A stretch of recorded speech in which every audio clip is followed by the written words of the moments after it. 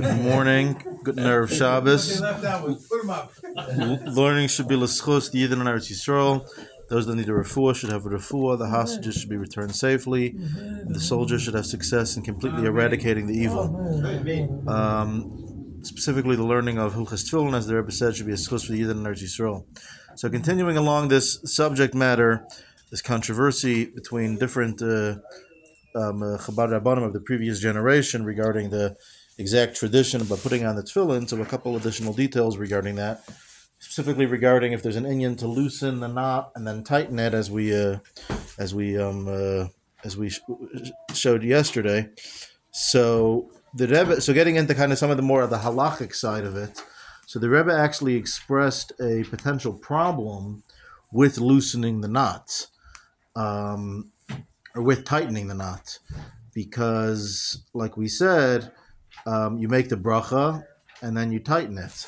But if there's that extra, you make the bracha and then start wrapping your tefillin. But if you have to actually tighten that slip knot, that is an additional 2-second pause between the bracha and the putting on the tefillin. The Rebbe expressed that perhaps that's an argument to not do the slip knot, and that's the way he was shown by his father, who was a chassid of the Rebbe Rashab, about how to do it.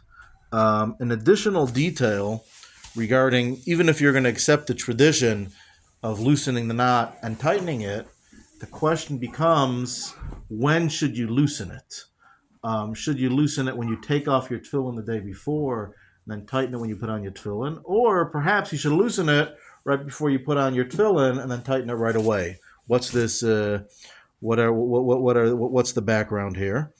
So, some speculation that the Svarim discussed, but there's an interesting argument to be made that one should try to leave the knot tied as much as possible.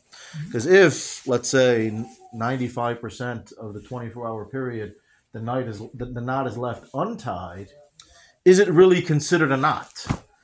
In other words, if you learn Hilchas Shabbos, chapter 317, if a knot is only a knot for an hour a day, and then as soon as you finish davening, you loosen it, and that's not really a knot. There's actually a tshuva from the Avnei Nezer, the Sachachover, where he seems to imply that there's an argument to be made that you really want it to be a knot always, and then, okay, we'll loosen it for a couple seconds and then tighten it.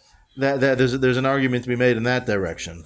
Moreover, if you look at the comment of Tosfos in Eruvin, chapter 97, the Rebbe actually touches upon this as an opinion of Rebbe Eliyahu.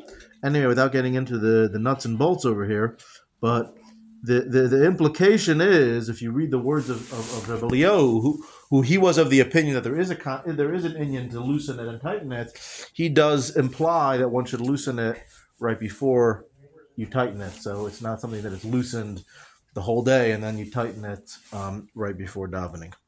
But there's no clear tradition in this matter, and like I said yesterday, everyone should consult with their own Rav. What? It does matter, it doesn't matter. It seems like there is if you were going to take the approach of loosening it and unloosing it, some strong arguments are made that one should loosen it right before he puts on the tefillin, and not when he takes off the tefillin the day before. So if you're loosening it right before you put it on, then why do you even have to loosen it? Then, if the knot is supposed to be kept all the time, then what's the whole point of tight?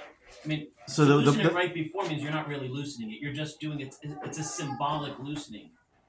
So meaning there's a reason to loosen it. There's a reason to keep it. There's not a reason to loosening it. You're putting your tefillin on.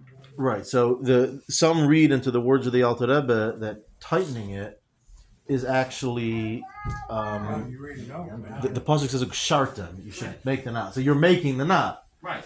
You're making the knot because you're putting tefillin on. Right. And when you're taking tefillin off, you're unloosening the knot. You're not wearing tefillin 24 hours. You're saying right. The whole point is right. But when you have the tefillin, is this a knot that's knotted most of the day? It has no purpose to be. But if it doesn't have a halachic definition of a knot. If it's only knotted 1 hour out of 24 hours a day, the knot's still there. I mean, you can see it. I'm saying I'm giving you the two sides of the coin, but it's I don't know. Okay, that's. If you want to take it off, it comes off easier if you loosen it. I mean, and then it's not a knot. I mean, that's all. Again, Anyways. like I said, I follow the approach that not that there's no need to loosen it, and then this whole question is not negaya. But if you were going to loosen it, there is a question about should you loosen it at the end of davening or not, and it's also a shayla.